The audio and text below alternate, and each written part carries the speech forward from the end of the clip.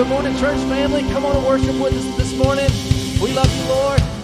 We're here to exalt your name, God. There's no one like you, Lord. We magnify you. You have come and we have found life everlasting.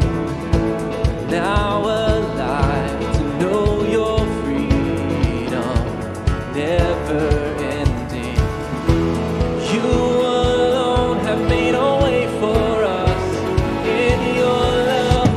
You are life. I'm living in the light of my Savior, dancing in the arms of forever. I'm singing like I'm walking on water, 'cause you are life, you're alive in me.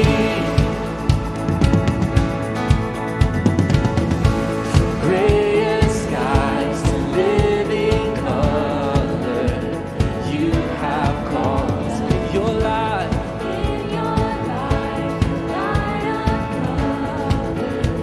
World to see now. You alone have made a way for us in your love. You are life. I'm living in the light of my Savior, dancing in the arms of forever. I'm singing like I'm walking on water. You are life, alive in me. I give my life to follow, 'cause your love is all I want now. You are life, yes you are, Lord. You are life, you're alive in me. For all the world to find your love, for all the world to see that you are God, forever be lifted high. Lord, you are the one who holds the universe. You hold every beating heart across the earth. Jesus, be lifted high. Come on, sing it with us this morning.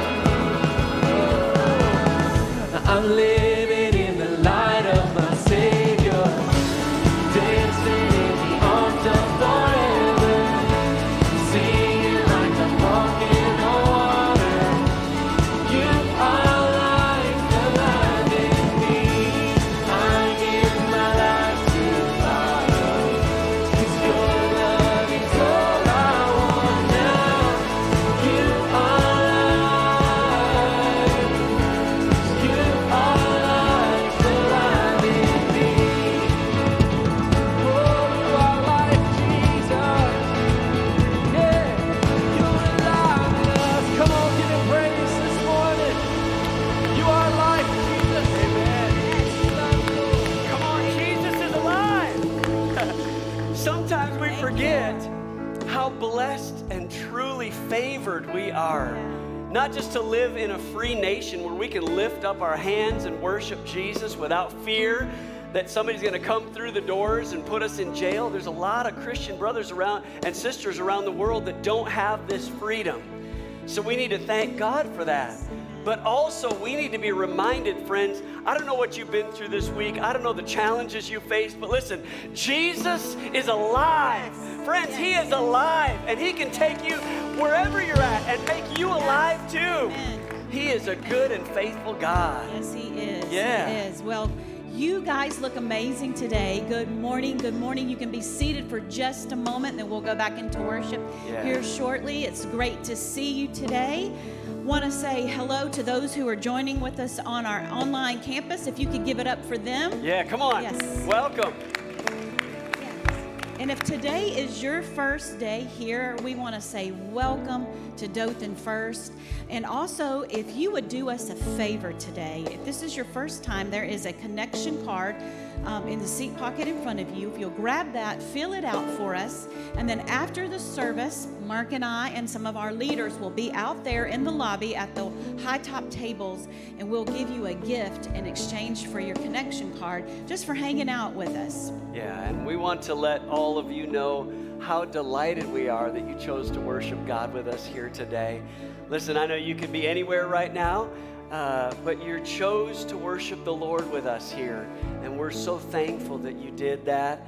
And we just hope and pray that you feel uplifted throughout this service. And for those watching online, we're so grateful that you chose to worship God with us today online. And pray that this is an encouragement to you as well. If you'll do us a favor, if you're tech savvy, if you take your smartphone and you can use the QR code on the screen or text D1 text to the number 84576, and then you can have that electronic version of our Connect card. And of course, you can get connected to us through prayer, through testimonies of the good things that God's doing. Let us know if you want to be baptized or dedicate a child to the Lord.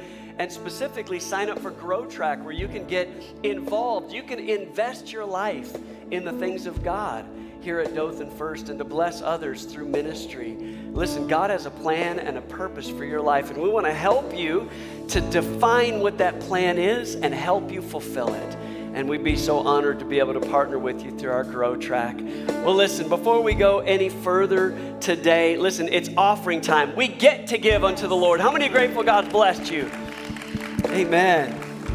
And as we prepare to pray over this time of giving, you can see the 5 ways to give on the screen. And we'll worship on the way out. If you've come prepared to give with a check or cash, you can use the giving envelopes in the seat pocket in front of you. And then the giving boxes are right there placed at the doors.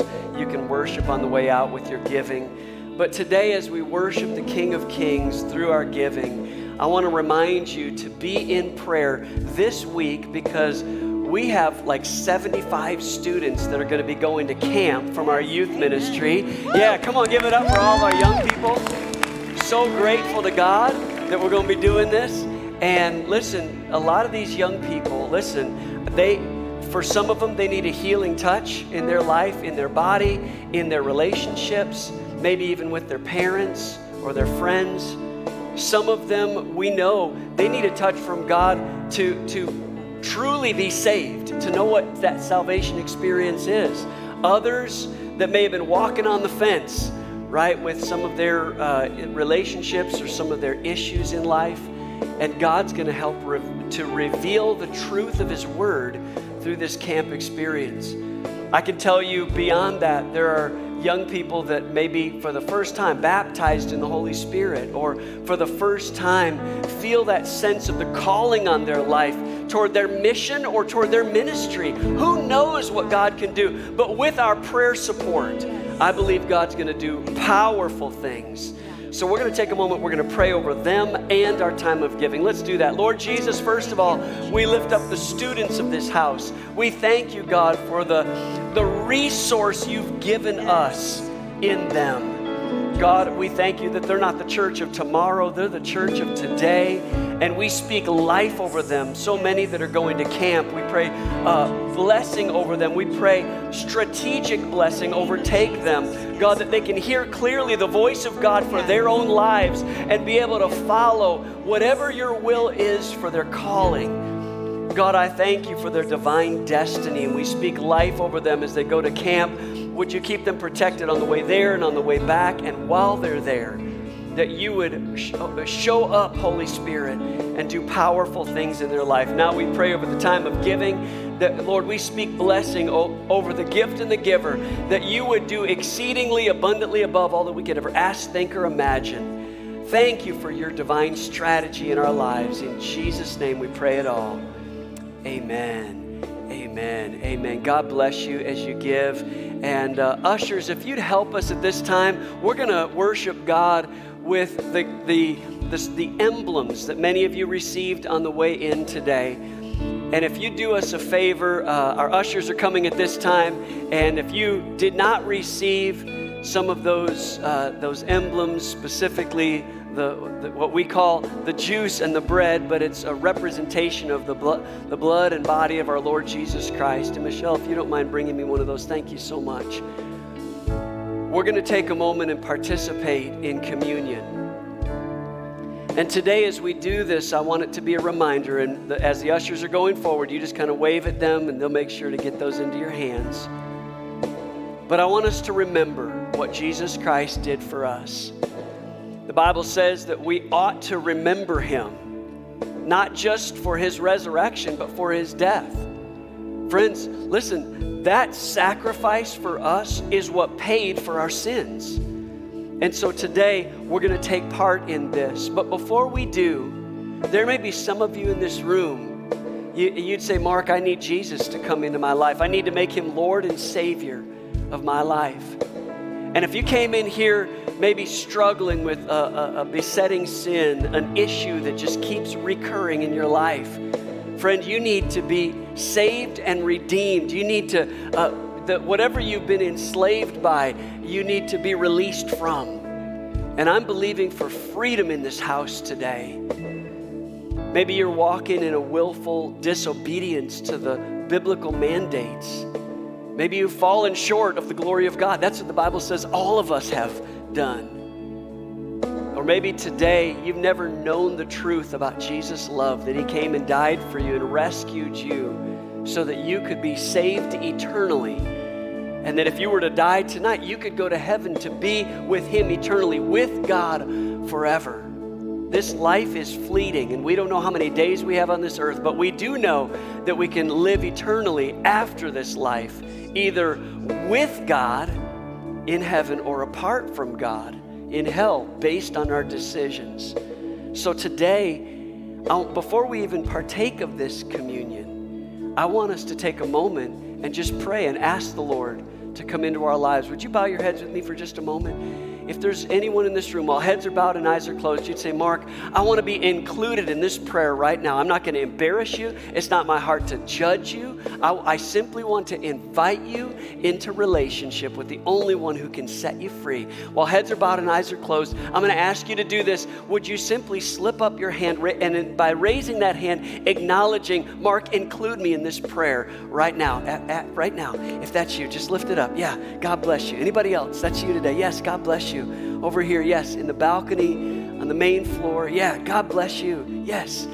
Anybody else? That's you today. Man, you don't have to wait to the end of this service. You can have things right between you and God right now. If that's you, come on, lift it up. If that's you, yeah, God bless you. Friends, God's doing something already. He wants to save you. He wants to change you. He wants to make you brand new. He wants you to know you don't have to wait any longer. He would stop this whole service just to invite you into relationship with him. If that's you, come on, slip up your hand. Anybody else? Yeah, God bless you. That's you today. God bless you. Let's take a moment and pray, and I'm going to invite all of you into this prayer right now, but especially you who lifted your hands. Can we say this out loud? I want you to repeat this prayer out loud after me, but I don't want you to just say it. I want you to say it like you mean it. And for those watching online, you can do the very same thing. You can invite Jesus Christ into your life right now. He'll forgive all of your sins and make you brand new. Can we pray this prayer together? All of us in this room and online, pray this with me. Say, Lord Jesus, forgive me for my sins. Give me a fresh start. I choose to trust you with every area of my life. I believe in you, Jesus. I believe that you're God the Son. You came to this earth.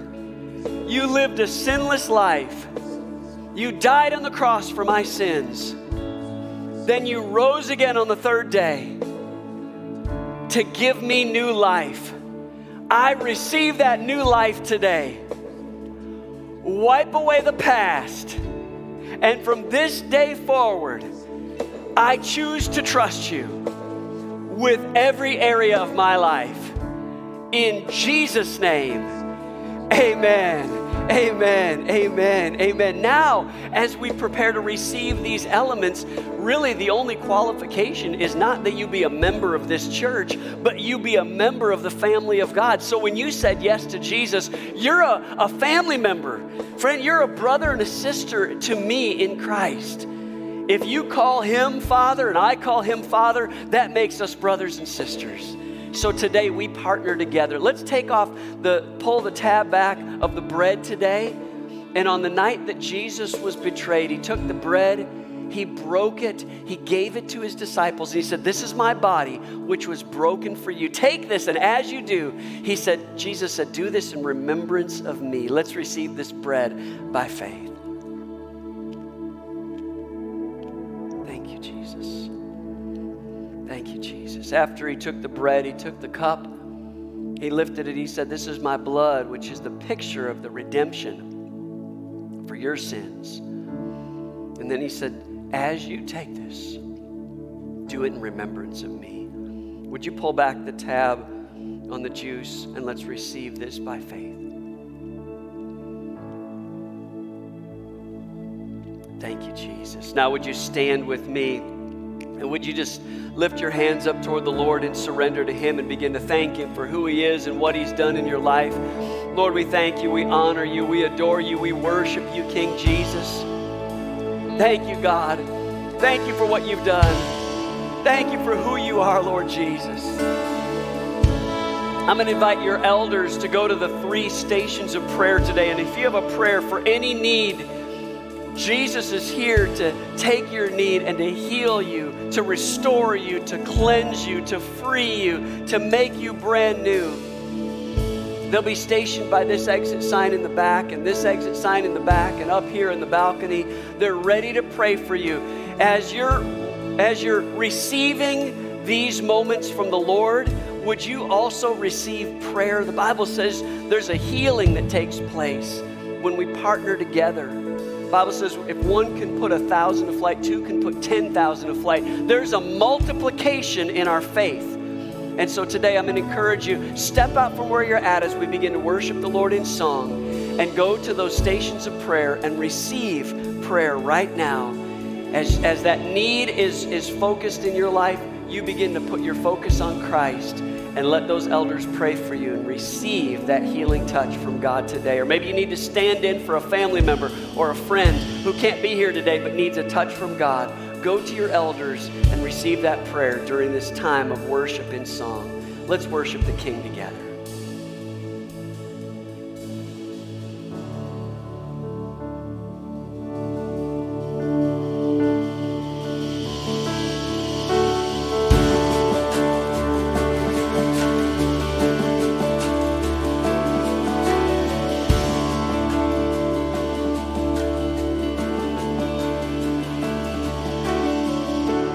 You are with me, and what can separate?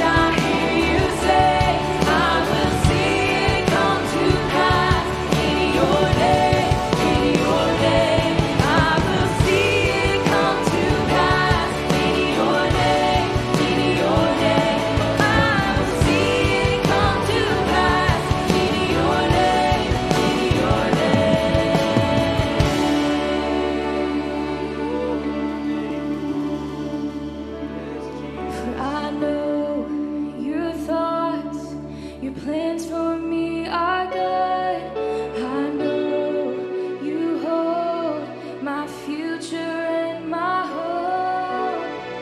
Your promises never fail. Your promises never fail. Your promises never fail. Your promises never fail.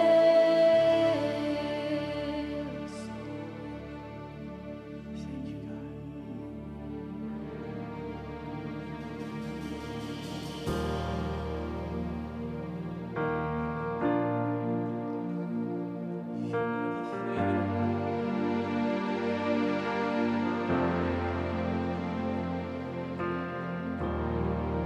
We've seen what you can do, oh God of wonder. Your power has no end. The things you've done before, in greater measure, you will do again.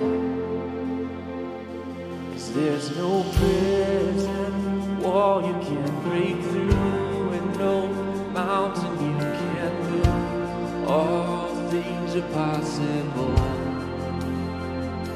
And there's no broken body you can't raise. There's no soul that you can't save. All things are possible. The darkest night, you can light it up. You can light it up. Oh God of revival, let hope arise. Death is overcome. You've already won. You're the God of revival. You rose in victory, and now you're seated forever on the throne. So why should my heart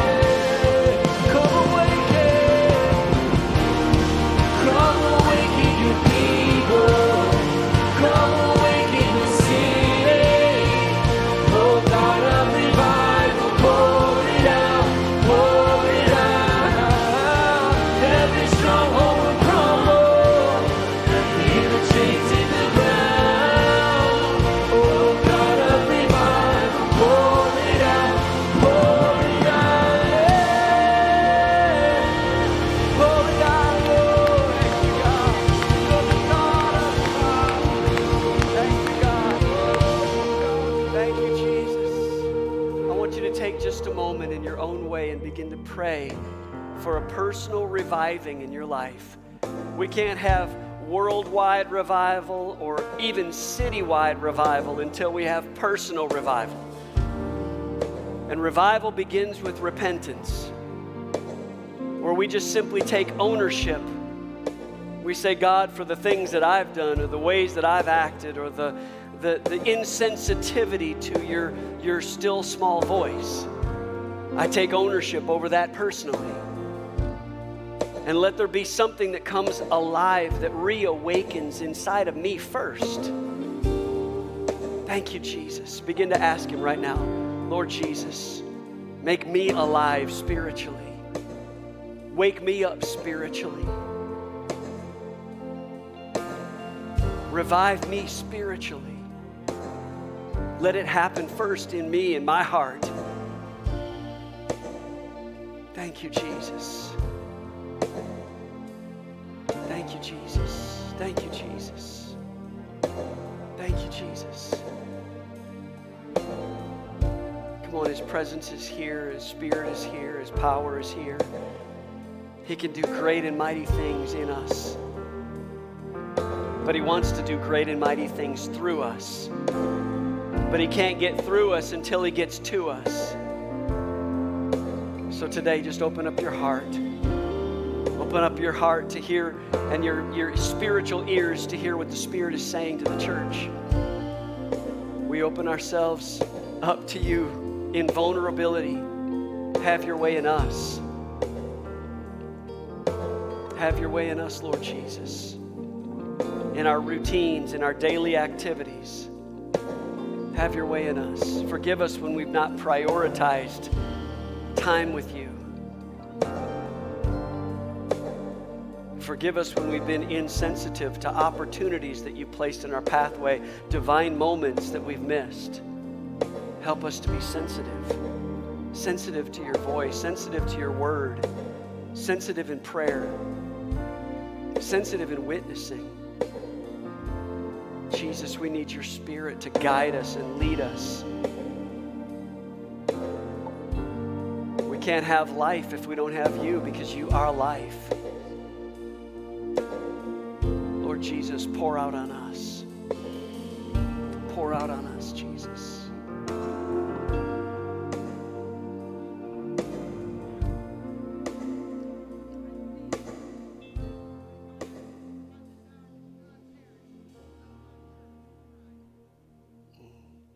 If you didn't hear that word, it said simply to repent, to call on the name of the Lord.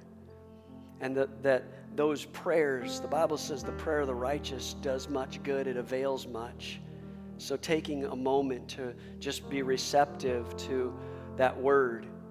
And the Bible talks about prophecy, the Bible talks about exhortation, the Bible talks specifically in 1 Corinthians about the ways that the gifts move in operation. And this is, I believe, it's decent and in order. The Bible talks about orderly worship, and this is a moment where we can just take and reflect on that. Just allow the Lord to speak to your heart and then to repent. Let's take a moment and just do that, just for our own repentance before the Lord. Lord Jesus, we take a moment for personal repentance. We thank You that You're speaking, and God, we ask that You would do things in us that change us from the inside out. And according to the book of Romans chapter 12, I pray that You would transform us by the renewing of our minds, that we might know what the will of God is, that good, pleasing, and perfect will. God, many of us are seeking Your direction, but we're not heeding Your word and Your guidance. You're speaking, but some of us were just not listening. And so, God, I pray You would allow us to tune in our ear to hear what the Spirit is saying to the church. And God, I pray for a sense of personal repentance that would sweep over us as Your people. God, we want our nation to change, but until we change, our nation can't.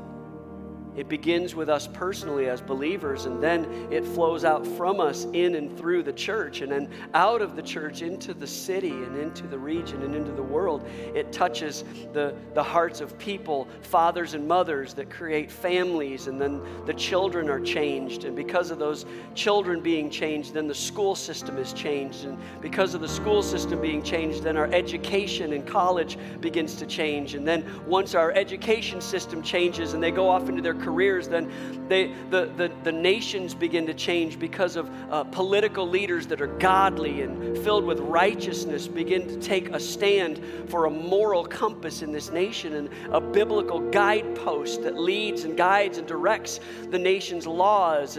But God, we can't control our nation with laws. We have to control our hearts, the hearts of humans, to be right with you.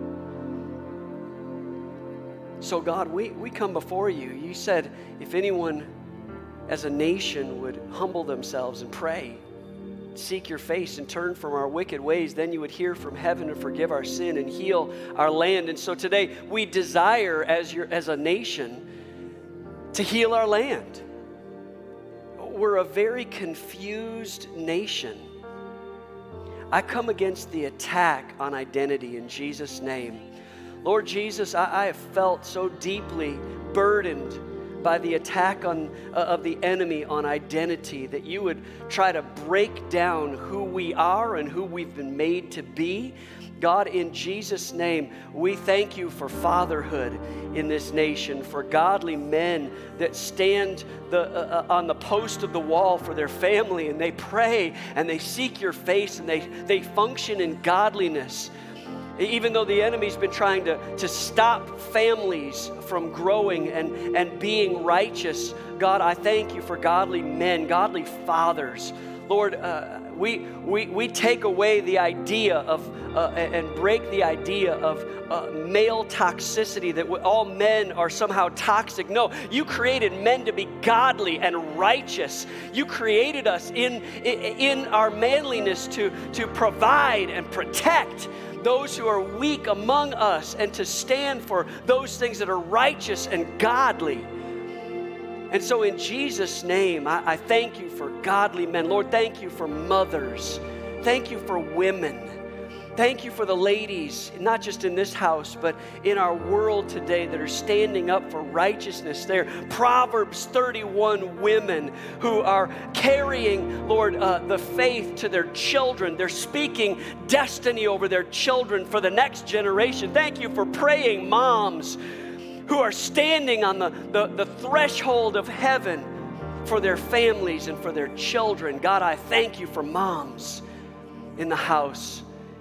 Lord, I thank you for children that are growing up in righteous homes, that understand their identity, that how they've been created is good. It's healthy. It's godly. It's appropriate.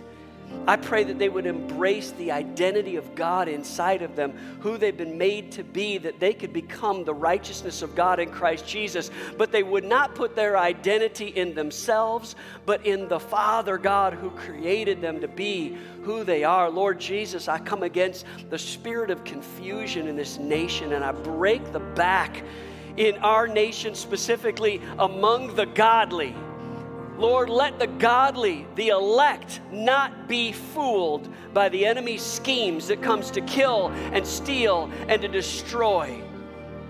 Lord Jesus, I speak clearly, Lord, over our educational systems, from those who are teaching the youngest among us all the way up to those who are teaching in our collegiate levels, that they would come back to a godly authority. School systems and every university first was a Bible college released to fulfill the mandate, the mission of the church, and to be trained up in godliness and righteousness. So in Jesus' name, we call forth God back in our schools in the name of Jesus Christ, that we recognize and we submit to your ownership, your authority, that in Jesus' name we are under one nation under God.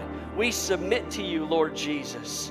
And we're not going to try to do what we want and then try to grab your hand of blessing and try to force it to do what we want it to. We will move ourselves humbly under the hand of God, and we will submit, and we will be humble before you, and we'll say, God, we need you. We can't live without you.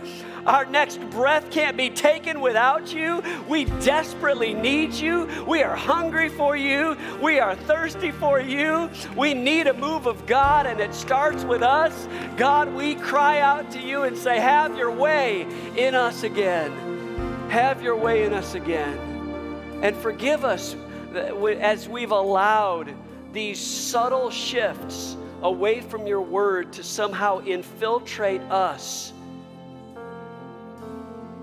God, in the name of tolerance, Lord, we've lost our moral compass. And God, I recognize, and I, as a minister of the gospel, love all people. And I care for those who are hurting and those who are confused and those who are misguided. And I come alongside those who are walking through whatever they're walking through without judgment. For Lord Jesus, I, among all, just like Paul said it, am a sinner. And so, God, I've been saved not by my works, but by grace.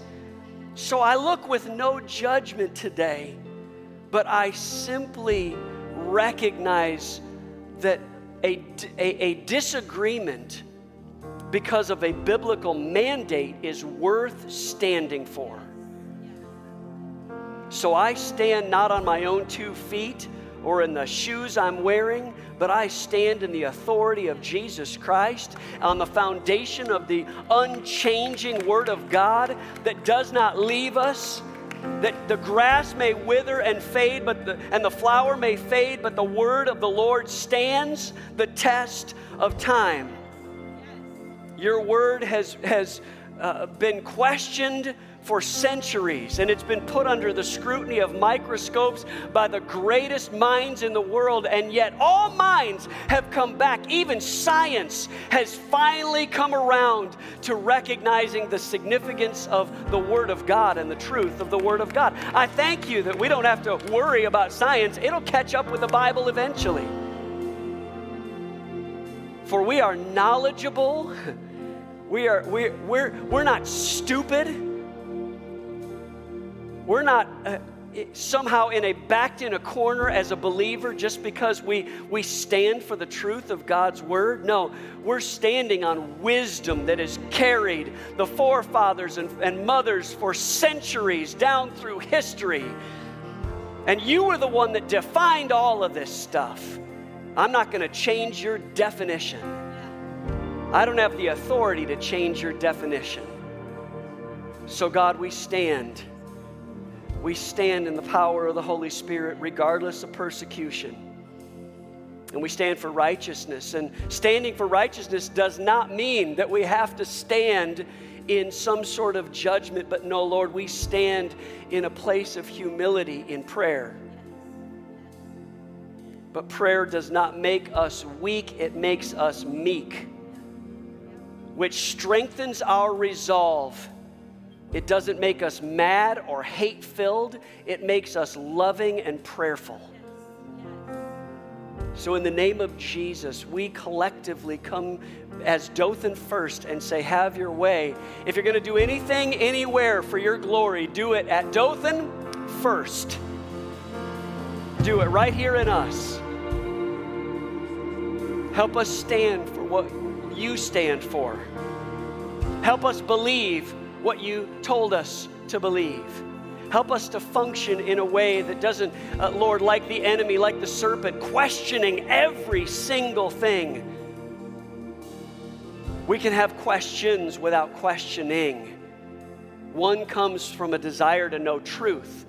The other is the falsehood of the enemy that tries to trick us and trap us into the lie of the first question that was asked. Did God really say it? Yes.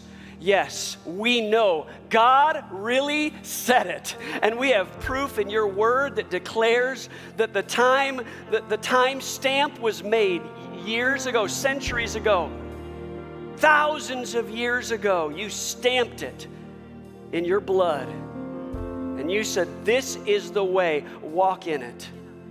So now, God, as a church father, I declare over these, your children, that as for me and my house, we will serve the Lord. We will. We stand on the truth of your word and we say, we will serve you.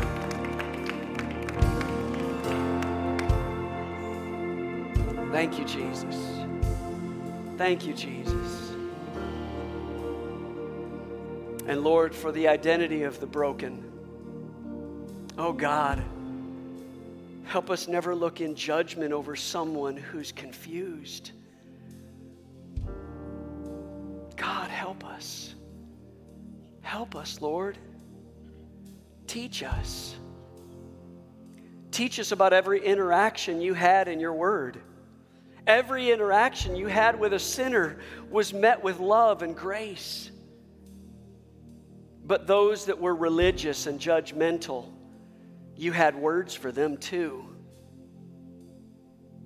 Words of conviction.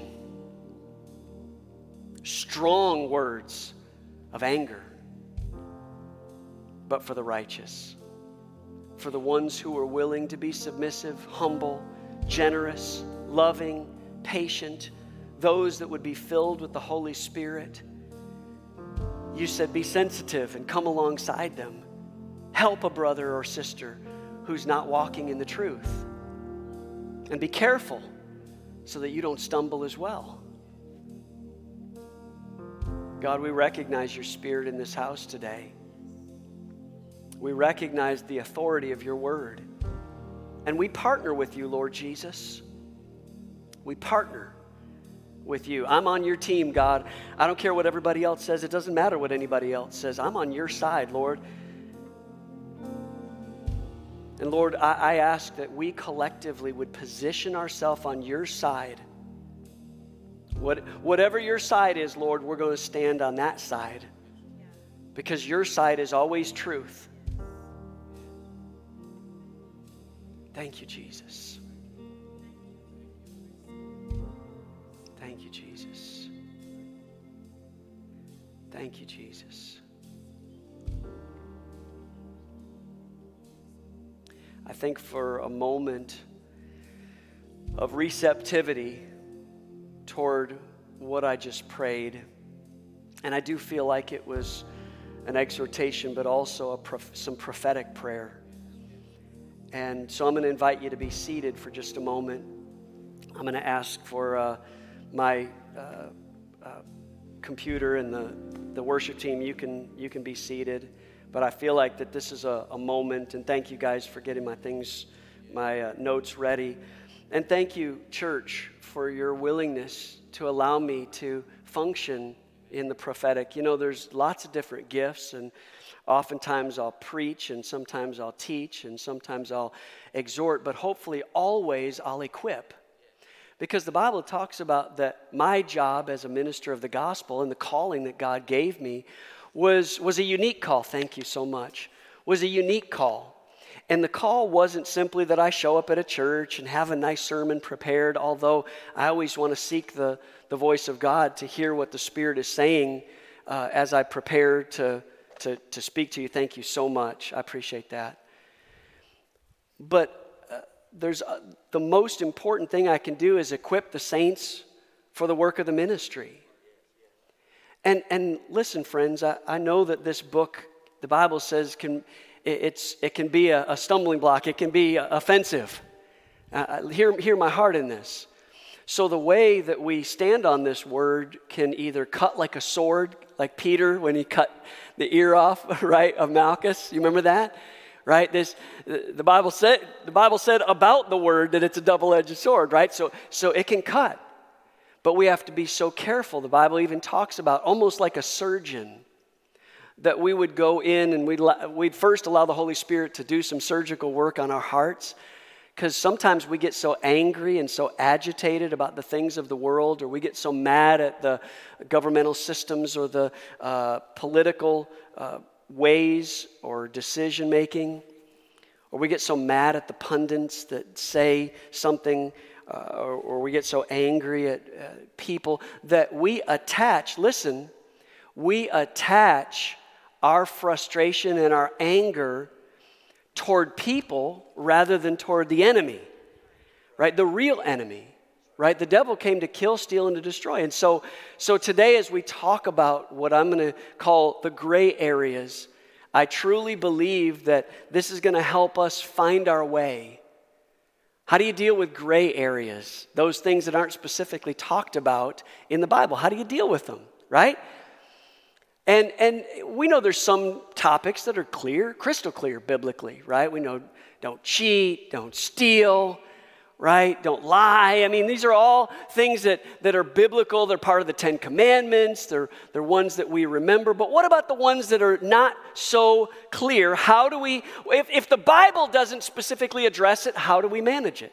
How do we function in it? I mean, if the Bible doesn't explicitly say it's wrong, is it okay? And should we do it?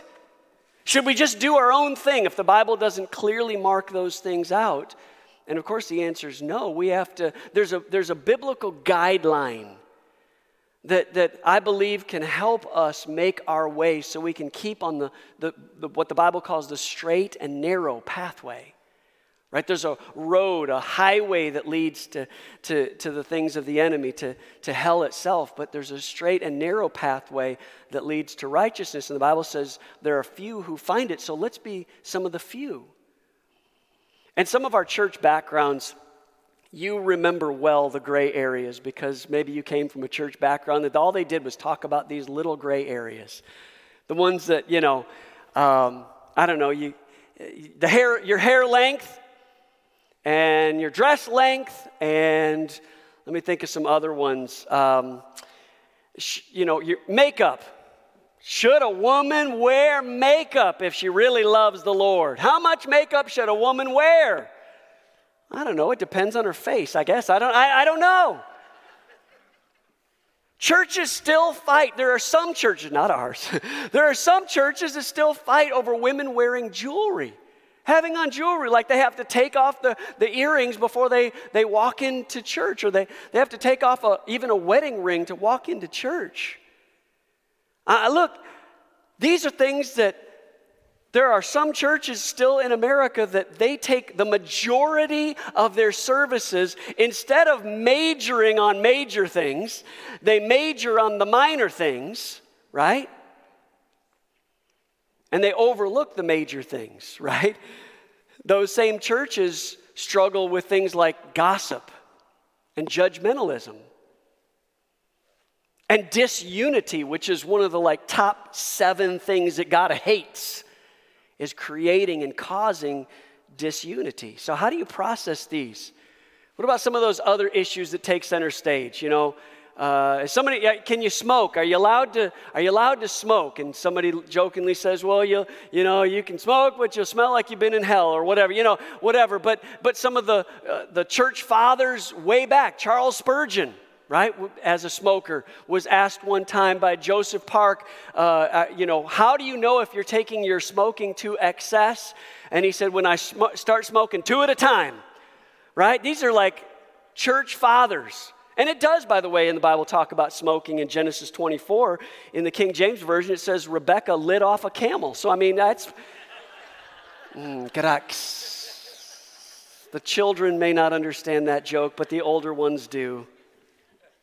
John Wesley, he was against coffee and tea. Because, Jesus, help us. She said, now you're stepping on my toes. He was against coffee and tea. Well, if you go back in time and you understand, it was primarily about addiction. Most of you know that I don't drink any Coca-Cola or any kind of carbonated beverages, but it's not because God said that I can't do it, right? It's not like the Bible said, do not, drink those soft drinks. It was just, that was a personal thing for me, physically for my body. Matter of fact, my brother-in-law who had drank Mountain Dew for years, and he was a big Mountain Dew guy, and he would drink, a couple or three every single day, and he was getting way, way, way overweight, and the first thing he stopped was the carbonated beverages, and he literally lost hundreds of pounds because he gained back his energy. It's just a very unique thing, So some people, there are certain things that you ought to be aware of, but the primary focus was addiction, the concern about addiction. But how do you address all these fringe things? Should Christians dance?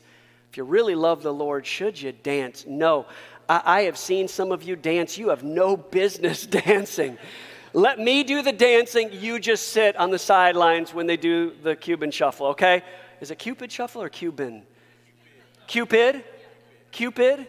As in the arrow, the angel? Really?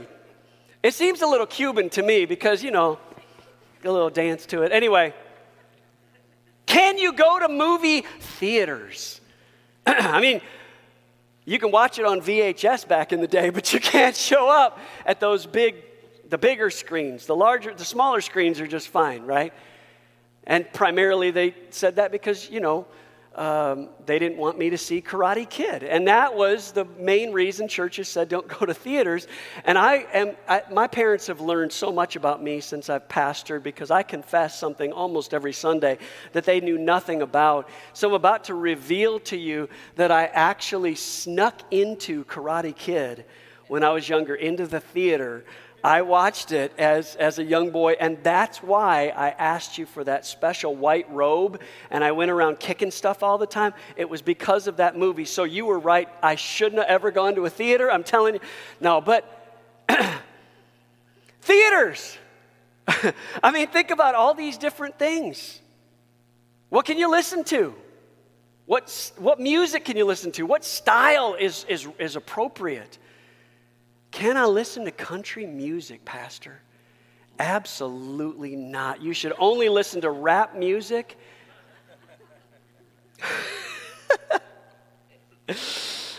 What can I do? My daily activities. Should I have a social media account? Well, that's what I'm saying, right?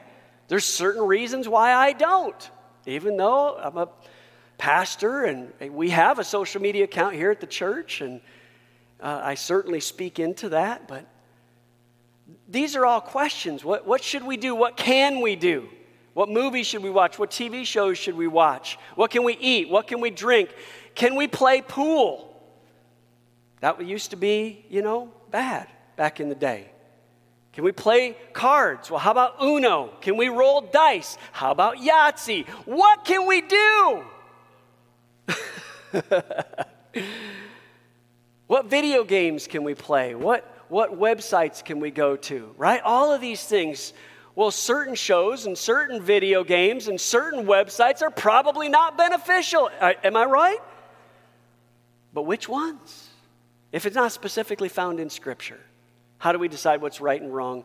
If you'd stand in honor of God's Word, I'm going to read to you 3 passages from 3 chapters in the book of 1 Corinthians. First, I'm going to start reading 1 Corinthians chapter 8, verse 9. Here it is. But be careful that by using your freedom, you don't somehow make a believer who is weak in faith fall into sin. Now turn to chapter 9. By the way, these are on the YouVersion app of the notes, and they'll be on the screens as well. 1 Corinthians chapter 9, verse 19. I'm a free man, nobody's slave, but I make myself everybody's slave in order to win as many people as possible. Now turn to 1 Corinthians chapter 10. These are 3 chapters right in a row, verse 12. Here it is.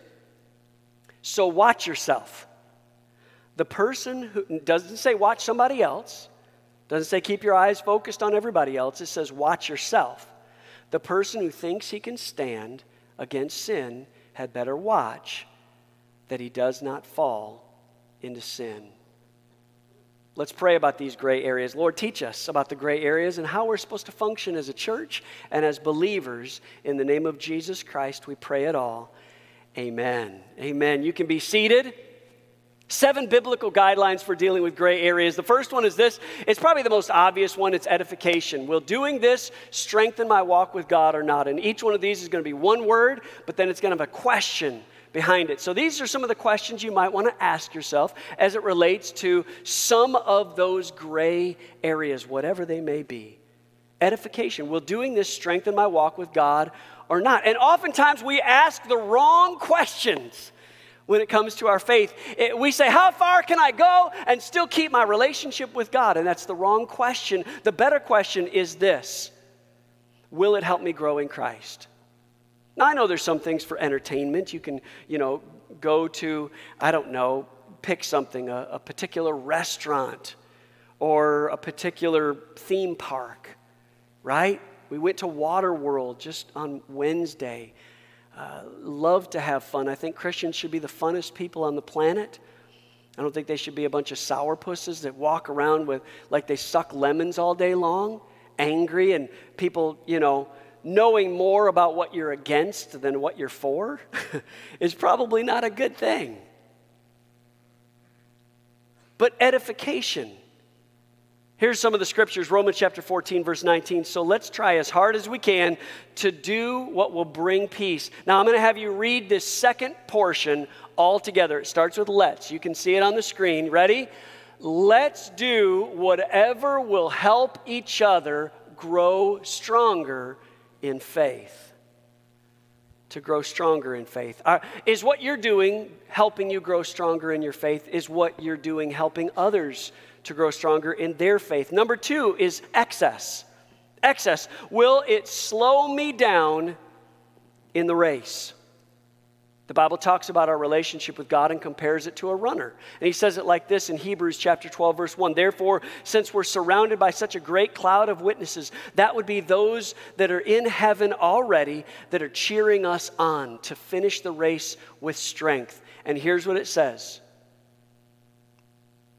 It says, since we're surrounded by that great cloud of witnesses, let us throw off everything. Everybody say everything.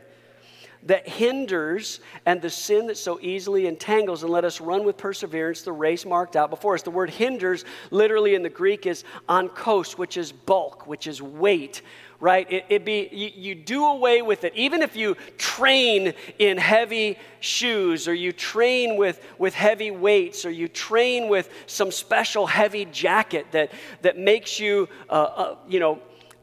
endure with perseverance in the training. Once you get to the race, you don't put on combat boots to try to run a race. Otherwise, you won't be able to run as swiftly. So he's talking about running with endurance the race that's been set before us. And not just running, but winning. And then he says, lay aside those things that, by the way, I hear cricket legs, and I think it's somebody's phone that's going off. And anybody that has cricket legs during a message while the phone is going off, it makes it sound like what I'm saying is really not good, right? It's just kind of a funny ringtone for a church. But anyway, let's keep going. Just being funny here, not throwing shade. The Bible says, lay aside the weight. Listen, and the sin. If you're more than 5 years old in this room, you know what your the sin is. Just saying. You've dealt with it enough times in your lifetime to know what your the sin is. And he says, lay it aside. Christians are trying to run this Christian race with 2 suitcases full of heavy stuff. And they're wondering why they're running and getting tired. They're weary and not winning. And it's because you're carrying so much weight.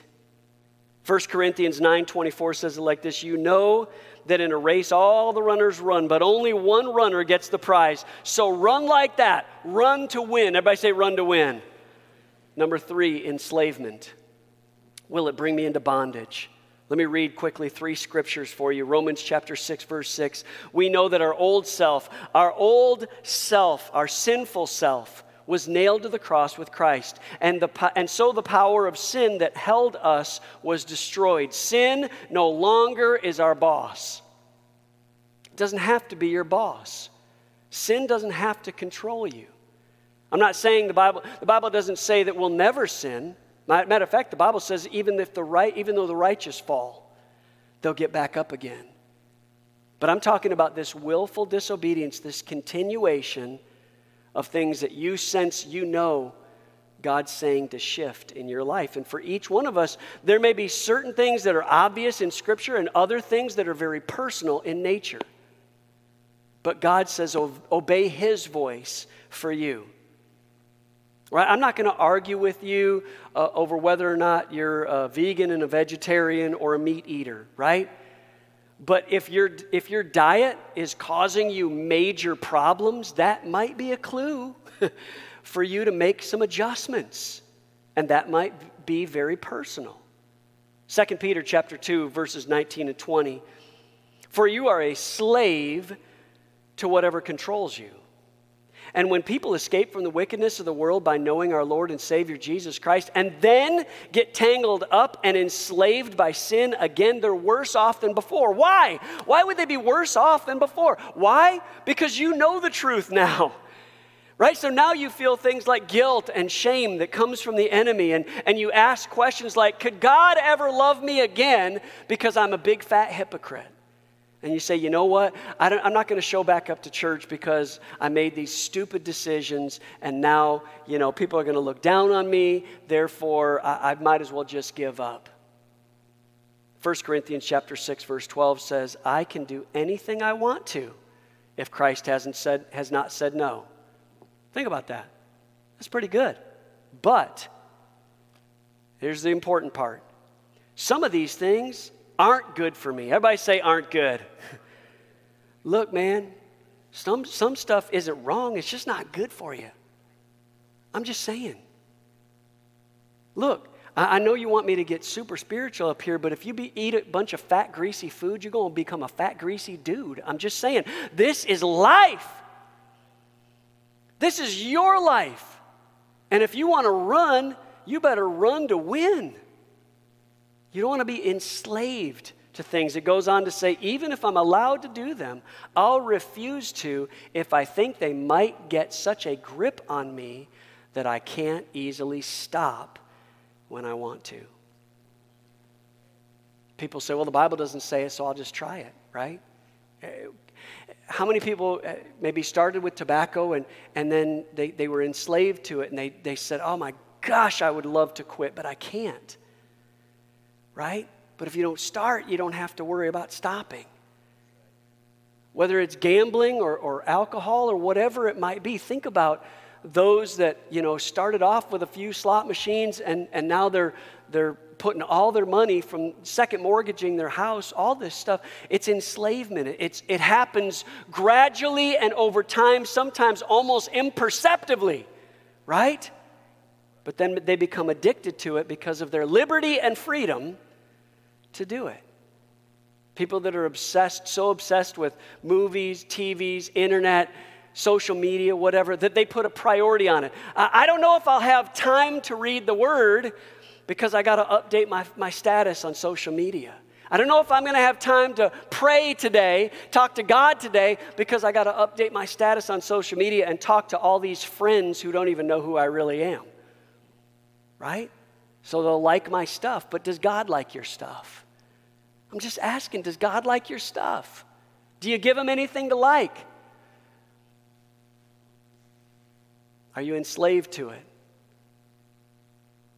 Go ahead and set aside the rerun of Golden Girls just for a few more minutes so you can talk to God about the streets of gold that He's going to, right? I mean, are you following this? I got to hit every demographic. Okay, here we go. I'm about to talk about something that I don't want to talk about, but I am anyway, because I've been talking about a whole bunch of stuff that's toe-stepping today. So I might as well just dive right into my own personal sports. God help us. Be careful, Mark, what you're about to say. For you love sports, and you enjoy them, and you like watching them. How many know you can become addicted to it? to the point where Sunday is the Sabbath day of rest is just secondary to the sports. And we pass that on to our kids generationally, right? Addicted to it, a slave to it. Gotta watch it, can't miss it. And you will lose your mind and your blood pressure. Think about this. You'll put your own life at risk to watch a ball game. And I look, there's been times, I know the refs in the SEC. And I know what the right call was because I watched it in super duper slow motion, freeze frame, every angle that ref didn't have but 1 second to make that call. And he was wrong and I was right and I knew it. And I talked to that TV like he was standing right in front of me. Come on, somebody. Think about this. Think about what we're passing down in our priority to our children. And look, as I said, I grew up playing sports. I enjoy watching it, and I still enjoy playing them. But I'm just saying, think about what you pass down to your kids. You're going to let a coach run your whole family's schedule as it relates to the priority of worship in the house of God. You don't even think that coach is good enough to coach your child because every time that coach makes a decision to not play your child, they're not a good coach.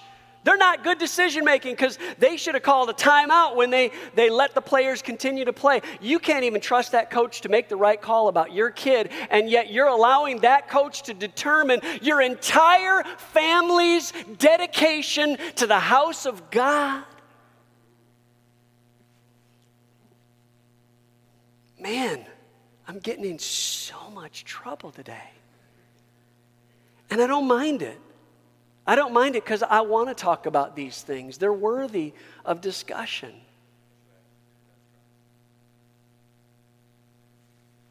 Our commitments, our priorities that we pass on to our kids, are we bringing our own families into bondage over certain things? Evangelism, let's talk about it. Number 4, will it lead others to Christ? This is a great question. Ephesians 5:15 and 16. Be careful then how you live, not as unwise, but as wise, making, listen to this, the most of every opportunity. Making the most of every opportunity. What he's saying is, be careful, watch out. People are watching you. Are they going to see a difference in your life? Are you hindering the sharing of the gospel? Listen, I've learned, don't go to movies just because somebody said it was a good one. I have learned. Matter of fact, I learned the hard way one time. Because I heard from so-and-so that this movie was really great, and then this wasn't here, by the way.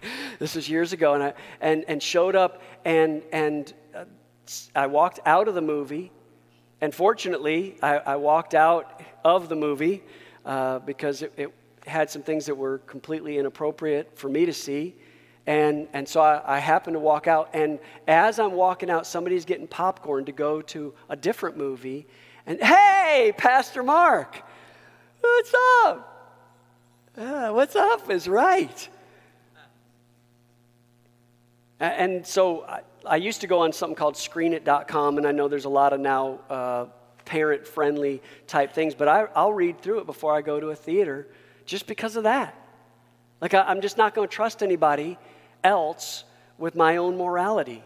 It's something personal, and it's something biblical, and it can affect others.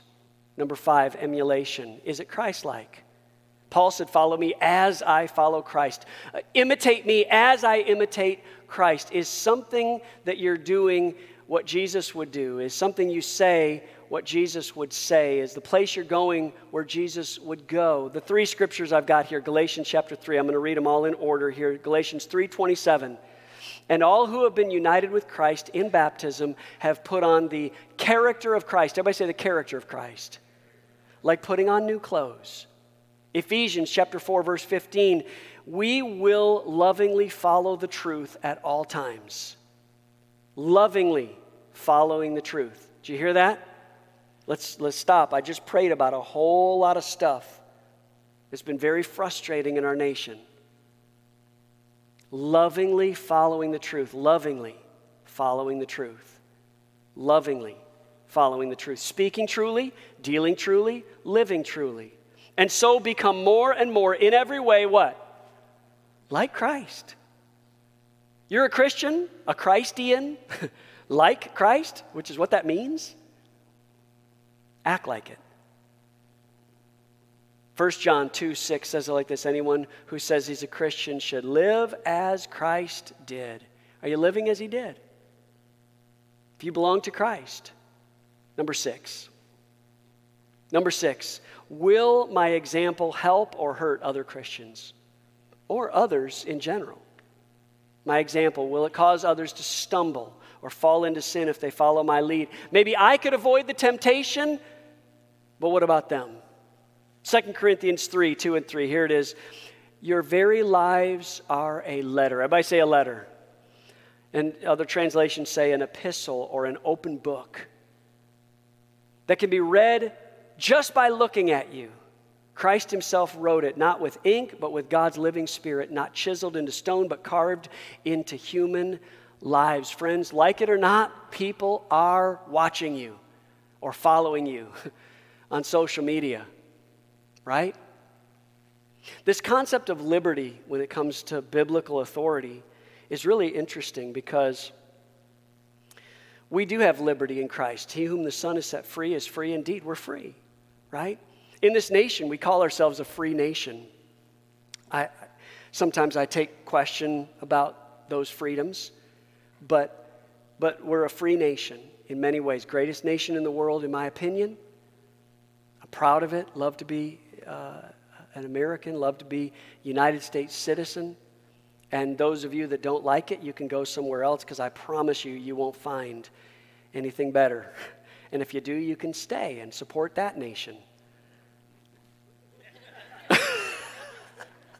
I'm sorry, that was just a little too much smirk. You can feel me just a little.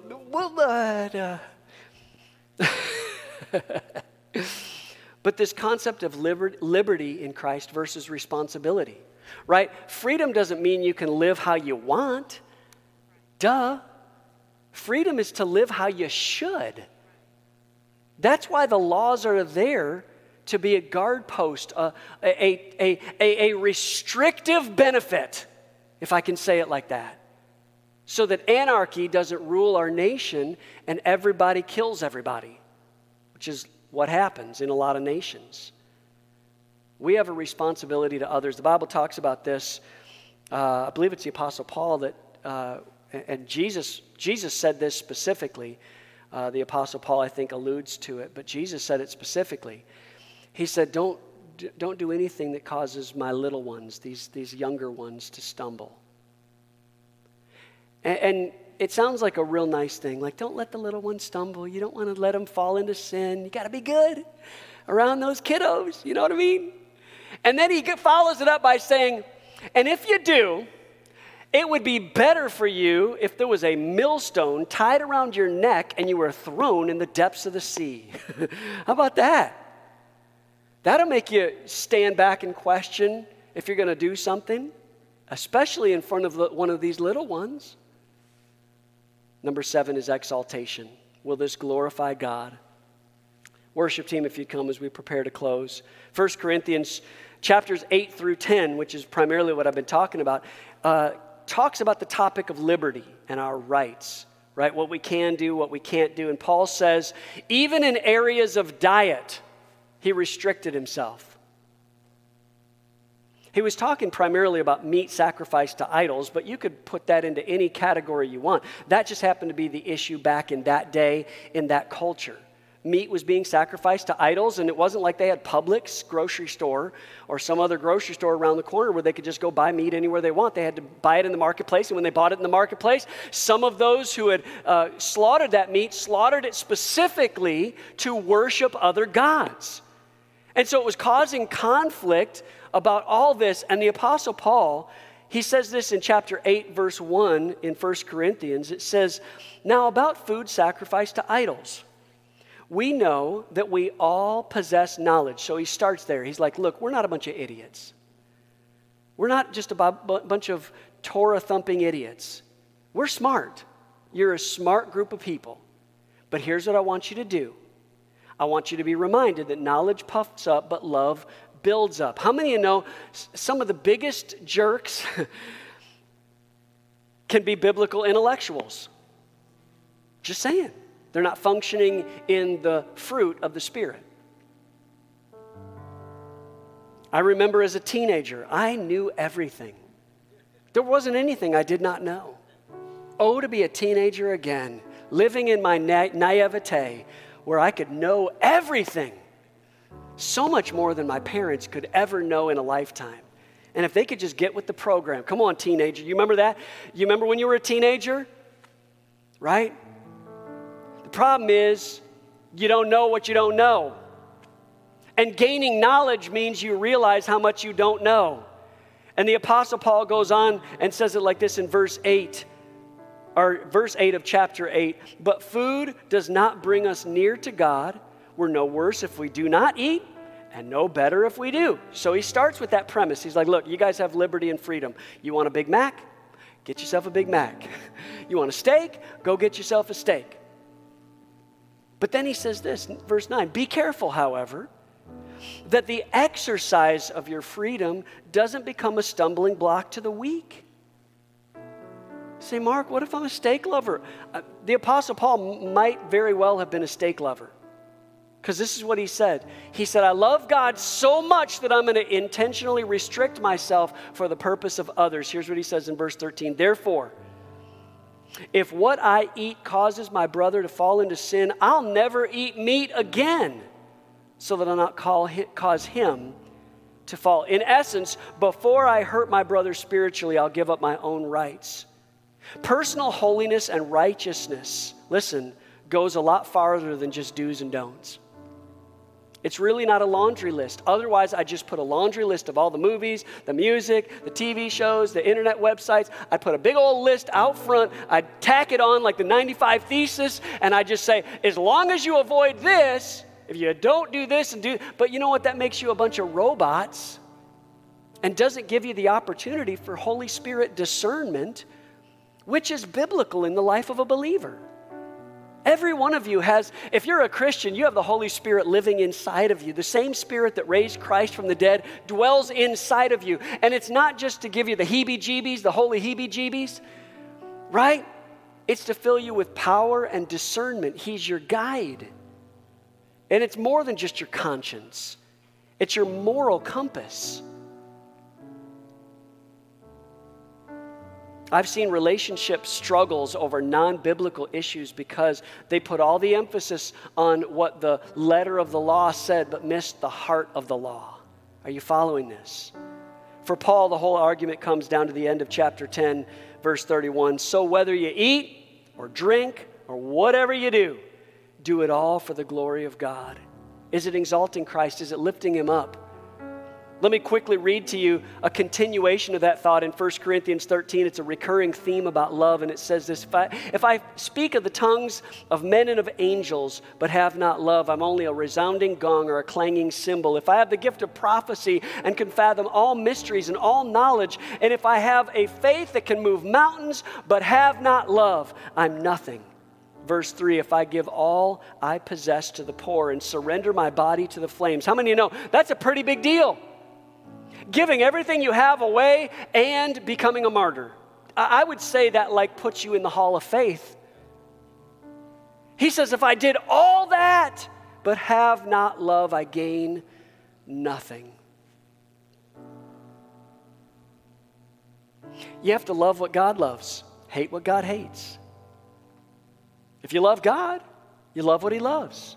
If you said to me, if you came up after service, you're like, hey, Mark, I got to tell you this. I really love you, man. You are just awesome. I love you so much. I hate your wife and kids, though, but I love you, man. I really love you. But if I could just take a moment and quote Bugs Bunny for a moment, he don't know me very well, do he? Right? How many of you know you're not making yourself a friend of mine when you hate what I love? Matter of fact, when you love what I love, I'd rather you love what I love more than you love me, because when you love what I love, you're showing me how much you love me. Does that make sense? When you show your love to my kids or show your love to my wife, man, that speaks volumes to me. That blesses my heart. That blesses my soul. In so many ways, I'd rather you give them a gift than give me a gift, because when you give them a gift, you're actually giving me a gift vicariously. And so it is with the God of the universe, who loves you and has a plan and a purpose for your life. To love the things that he loves. Do your rights to do something outweigh your love for a brother or sister in Christ? And do you think God's fine with that? 1 Corinthians 10 says this in verse 12 through 13. So if you think you're standing firm, be careful that you don't fall. No temptation has seized you except what is common to human beings, or to man, specifically mankind. And God is faithful. He'll not let you be tempted beyond what you can bear. But when you are tempted, he'll also provide a way out so you can stand up under it. First of all, God's faithful. Just stop right there. God, how many know God's faithful? How many thank God that God is faithful?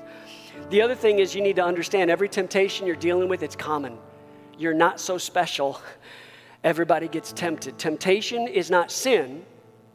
Think about this. Temptation is not sin. Jesus was tempted in every way and yet was without sin. But temptation is a pathway. It's a stair step, right? He's like, you're walking up this hallway. Imagine you're walking up this hallway and there's steps up to the sin. And sin, the Bible says, it's like there's a doorway at the top of the steps, right? You're walking up this hallway, up the steps, there's a door at the top, and the Bible says that the sin is crouching at the door, ready to devour you, the Bible says, right?